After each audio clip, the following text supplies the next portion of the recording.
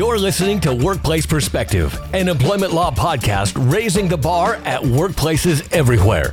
Workplace Perspective is a regular podcast series for employers and employees focusing on education, training, and the law to help organizations of all sizes develop and maintain successful workplace relationships. The opinions expressed by guests on Workplace Perspective are their own and should not be considered legal advice. And now, here's your host, Teresa McQueen. Thank you, James, and welcome everyone to Workplace Perspective, where we are striving to raise the bar at workplaces everywhere. The U.S. Department of Equal Opportunity and Employment, the EEOC, and the U.S. Department of Labor's Office of Federal Contract Compliance Programs, the OFCCP, have recently launched a new initiative aimed at reimagining nationwide hiring practices with a goal of advancing equal opportunity on a nationwide level. On today's show, we're talking with representatives from both agencies to find out more about this innovative program. It's going to be a great show. Don't go away. We'll be right back. Workplace Perspective has a new website. Visit us at www.workplaceperspective.com. Check out our new look, including our featured guests and archive sections. Share us with your friends and colleagues to help us continue to raise the bar at workplaces everywhere. Welcome back to our listeners, and welcome to Workplace Perspective, Adaku and Maya. Thanks, Teresa. It's great to be here. Yeah, great to be here. Thanks for having us. I'm so happy to have you both here, and I'm really excited to talk about the initiative. But before we get started, why don't you tell our listeners a little bit about what you do and who you are? Let's start with Adaku. Well, hi. Okay, so I can go first, as you asked for. My name is Adaku Onyeka Crawford, and I'm an attorney advisor at the Equal Employment Opportunity Commission in the office of the chair, Charlotte A. Burrows. And the EEOC, we are the federal agency that enforces laws that make it illegal to discriminate on a host of traits. It's a long list, so hold on. So the EEOC enforces a law that makes it illegal to discriminate based on race, color, religion, sex, which includes pregnancy status, gender identity, and sexual orientation, as well as national origin, age if you're 40 and older, as well as disability or genetic information. And it's really important to read that entire list because there's a lot of protections that workers have in the workplace. Hi, I'm Maya Ragu. I'm the Deputy Director for Policy at the Office of Federal Contract Compliance Programs, or OFCCP, at the U.S. Department of Labor. At OFCCP, we protect workers, we promote diversity, and enforce the law. OFCCP is a federal civil rights agency, and we ensure that companies that do business with the federal government are complying with their non-discrimination and affirmative action obligations. We enforce several different authorities that prohibit discrimination on the basis of a number of characteristics, including race, color, sex, gender identity, religion, disability, status as a protected veteran, and others. And we're really excited to be here with you and with our colleagues at the EEOC. I'm excited to have both of you here. I want to hear about the initiative. So it's called the HIRE Initiative, but tell us about what it is. Maya? Sure. So HIRE stands for Hiring Initiative to Reimagine Equity. It's a multi-year joint initiative between our agency, OFCCP, and the EEOC. As you heard, we're both federal workplace civil rights agencies, and although we have different and complementary missions, we're united in the goal of advancing equal employment opportunity. And through HIRE, our agencies are engaging with a wide variety of stakeholders in pursuit of a common goal. We want to help address key hiring and recruiting challenges that employers are facing in this moment that prevent workers from accessing good jobs.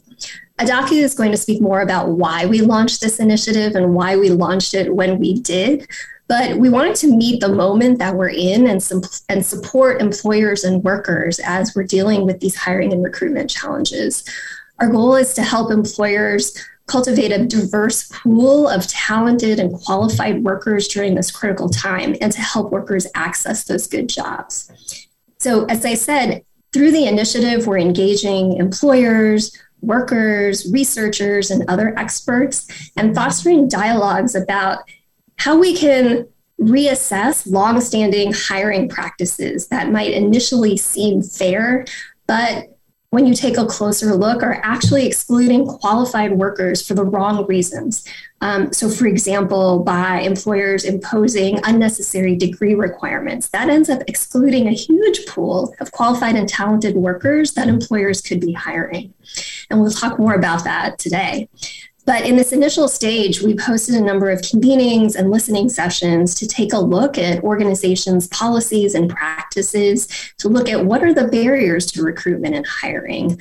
What are some concrete solutions to remove those barriers, to promote effective job-related hiring and recruitment practices? And what are promising practices that have led to success stories in different industries and communities? So really, our agencies are committed to helping ensure that as our country is recovering from the pandemic, and now we have these historic infrastructure investments, that we're building an inclusive economy that works for everyone. That's great. What prompted the agencies to come together? Because I'm seeing a lot of that now, actually. There's a lot of interagency stuff going on with enforcement. So we're seeing a lot of that in employment.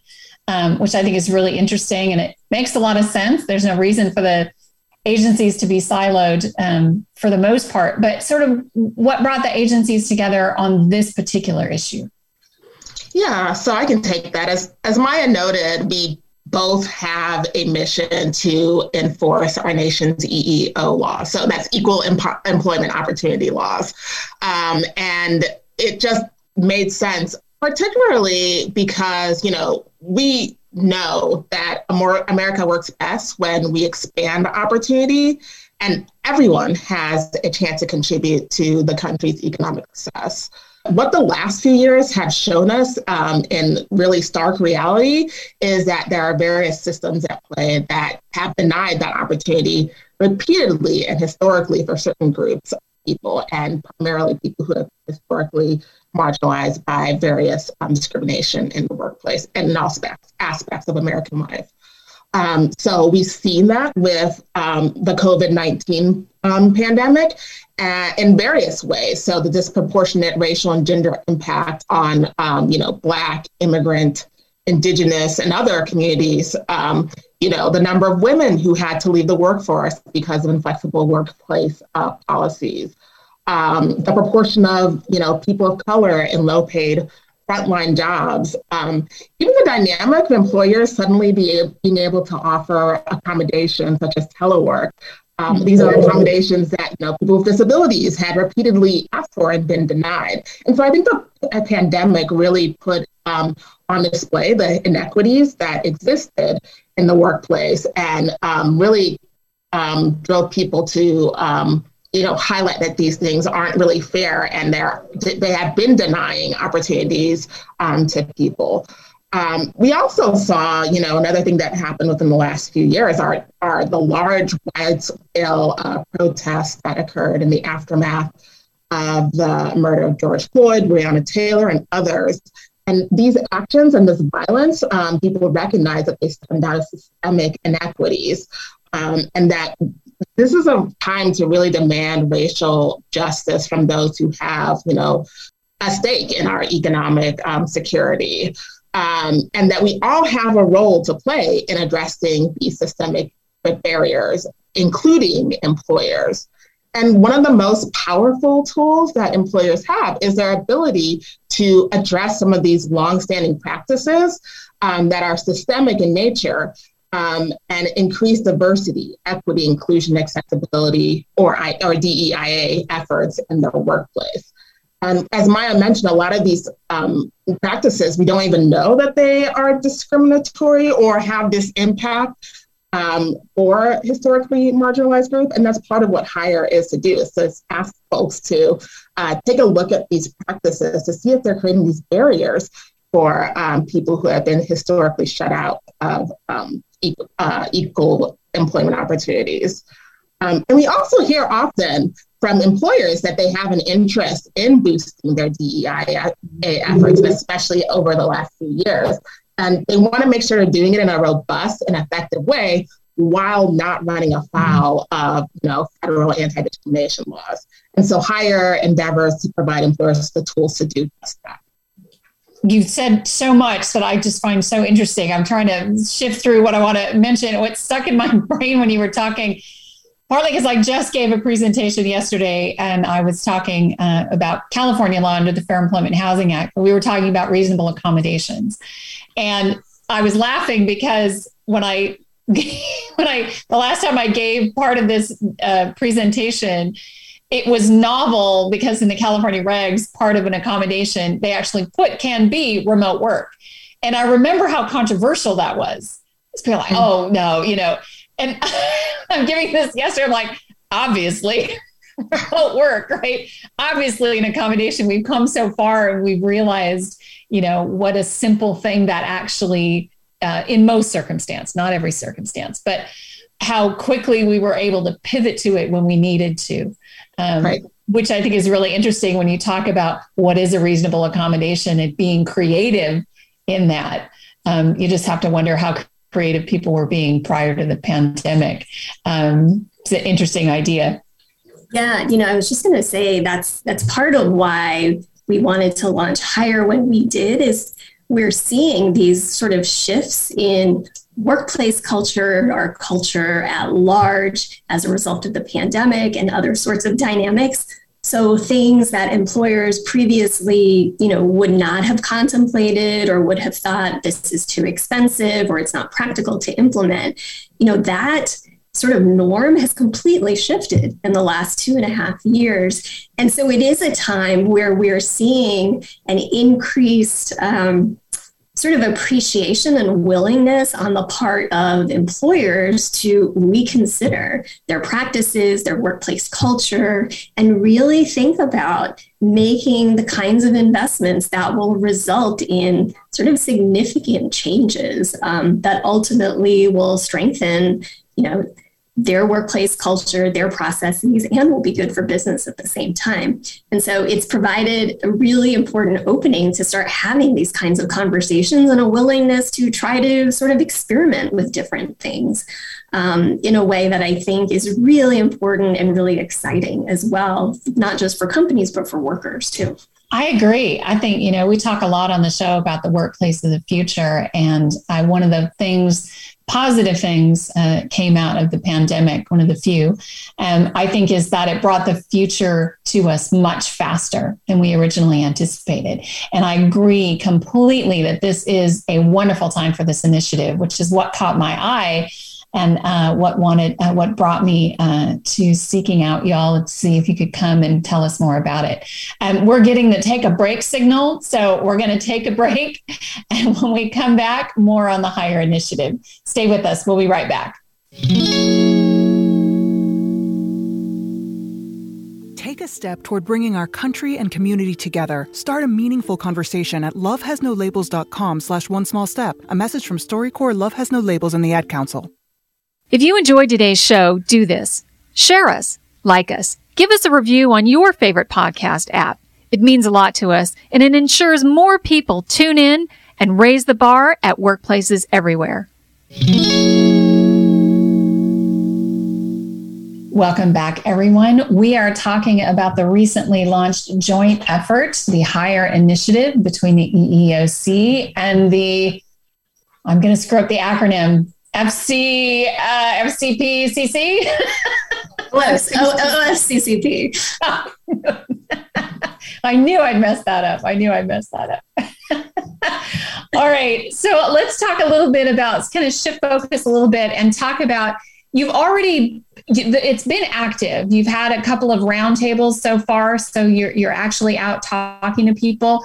What sort of things have you been talking about so far, both on the employer side and the employee side? So, Adaka, you want to start with the employee side?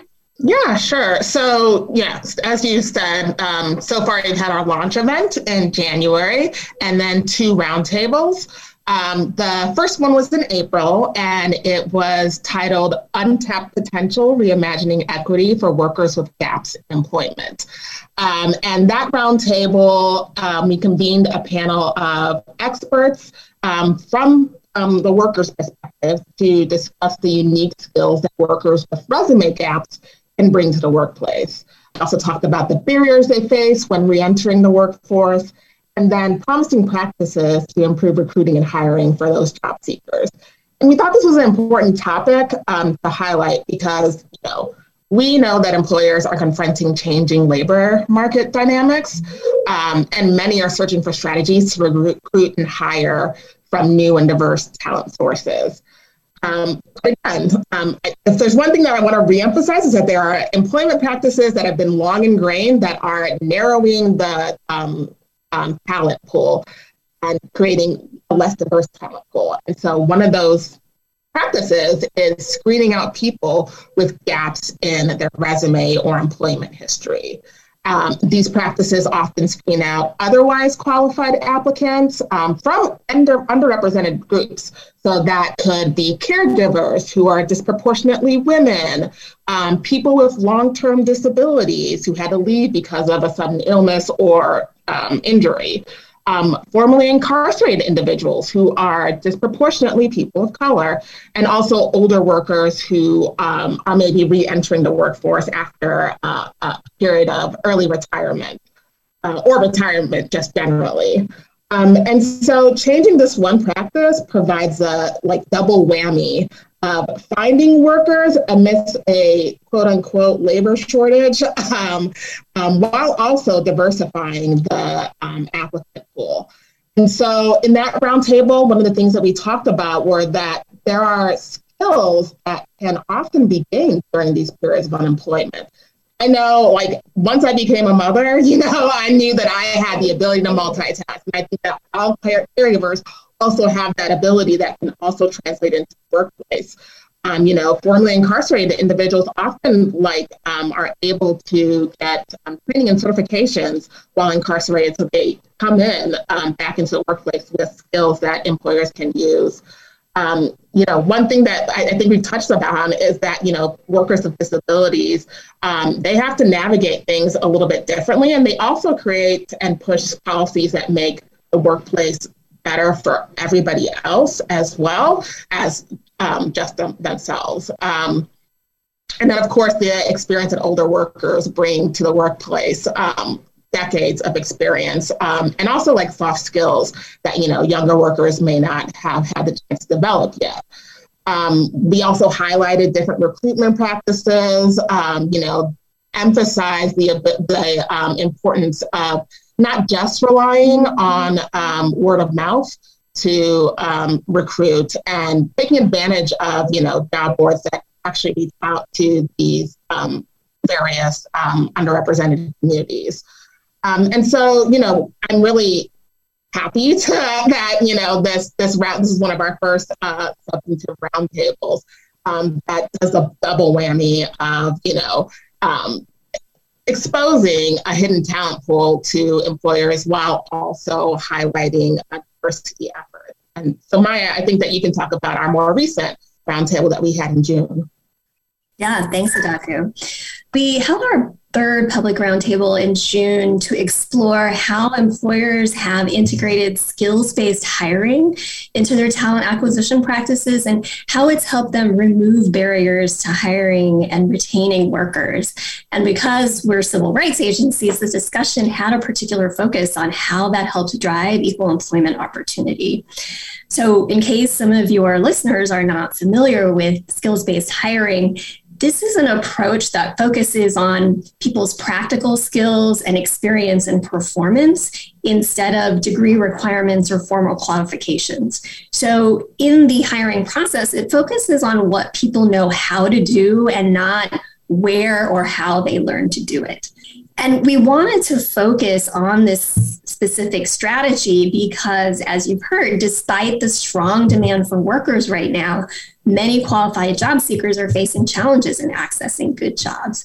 And in many cases, this is because of things like unnecessary degree requirements or overly narrow prior experience requirements for positions. Eliminating these requirements allows employers to better identify and select skilled workers from a diverse range of backgrounds that employers maybe weren't necessarily connected to before or weren't necessarily thinking about.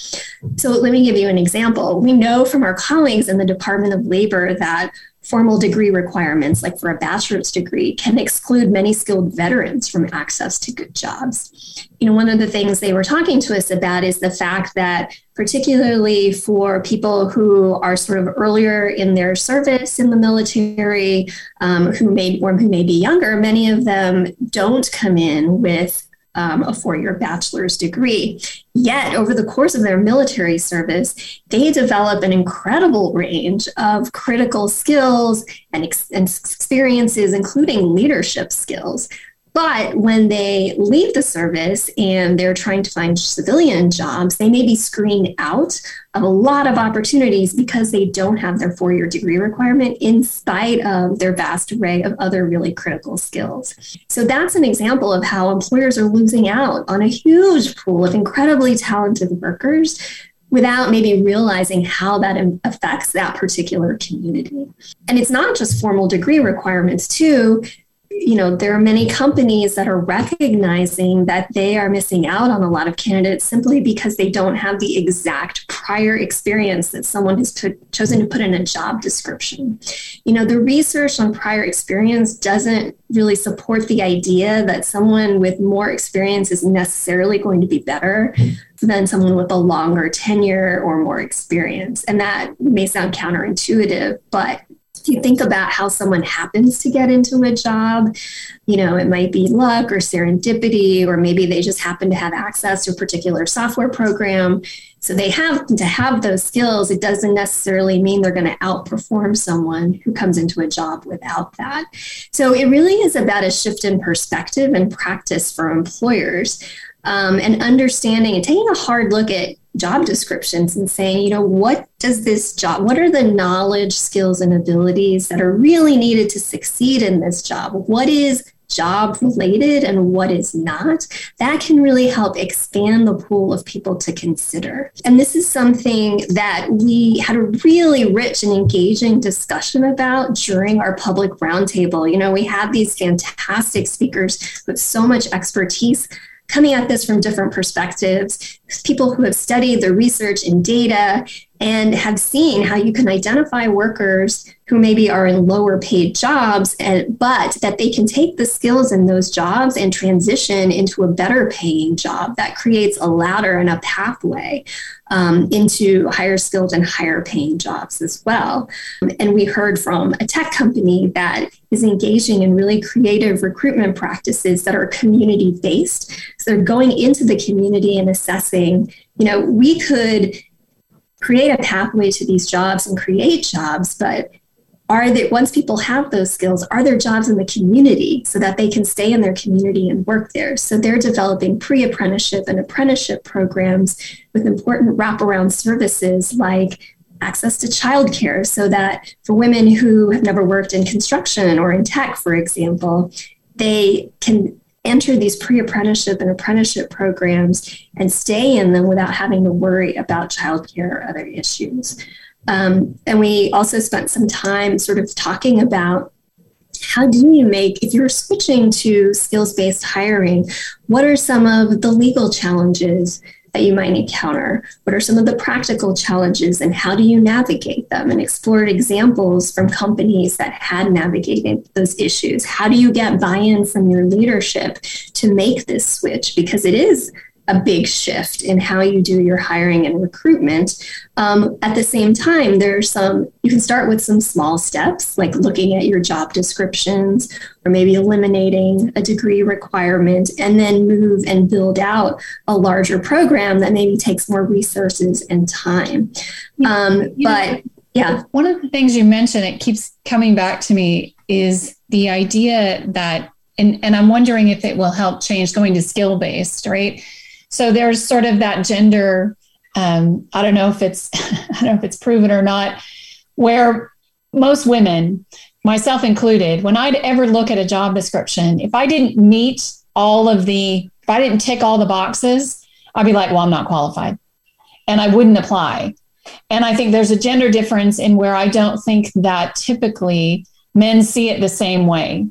If they don't tick all the boxes, like, yeah, I'm going to go for it anyway. And I wonder if a switch to a more skill-based would help address that sort of issue and make you more comfortable coming in and saying, these are my skills, not necessarily ticking a bunch of boxes. Do you think it'll have an impact? Yeah, I can go and then hand it to Adaku. So I think that's a great point. And I think the answer is yes. It is a shift in mindset and culture on both sides, right? On the side of the employer and the perspective of job seekers. And it goes back to something Adaku was describing about our second roundtable about, screening out people with gaps in experience. If women, for example, are taking time away from the workforce to be caregivers, that involves a multitude of skills. Adaku said, you learn to multitask very well. And there are all kinds of skills you develop that are translatable to the workplace, time management, managing multiple priority projects at the same time. And I think it's a question of, are employers willing to look at those skills in a different context, or, sort of skills you developed in an adjacent kind of job, and see how they can be translated into their workplace for the job that they need and the skills that they need. I love it. Adaku, as we're getting the wrap up signal here, can you give us your final thoughts on that? Yeah, I do really want to emphasize something that Maya said, which is that it requires employers to change their practices and to be open to people talking about their skills that were gained outside of the workplace and translating them to the workplace. I think there also needs to be a little bit of training, and something that folks in the second roundtable emphasized was needing to practice how you spin your skills that you gain from your time away or outside of the workplace to make it appealable to employers. And, hopefully these roundtables and highlighting these experts can give some advice that workers and job seekers can take, as well as employers, and implement them in the workforce at large. All right. I want to thank you both so much. I am super excited about this initiative. I really am. I think it's great. I love what you're doing. I'm hoping that it's going to drive change as much as you hope it is. And that's our show for today. Thank you so much for joining me and giving your thoughts and expertise, and for sharing information about the initiative. Thanks again for having us. Yes, thank you. This was great. You can learn more about the HIRE initiative by visiting the EEOC's website at www.eeoc.gov/hiring initiative reimagine equity hire, or the DOL's website at www.dol.gov/agencies/OFCCP/hire initiative. You'll also find links to these initiatives on our website at workplaceperspective.com. I also want to thank our listeners, My Radio Angels, James and the Knave at Night, and Workplace Perspectives team extraordinaire, our engineer and producer, Paul Roberts, our associate producer, Melissa DeLacy, with music provided by the very talented Stephen Versaloni. I want to thank you all for joining us on Workplace Perspective, and until next time, keep raising the bar.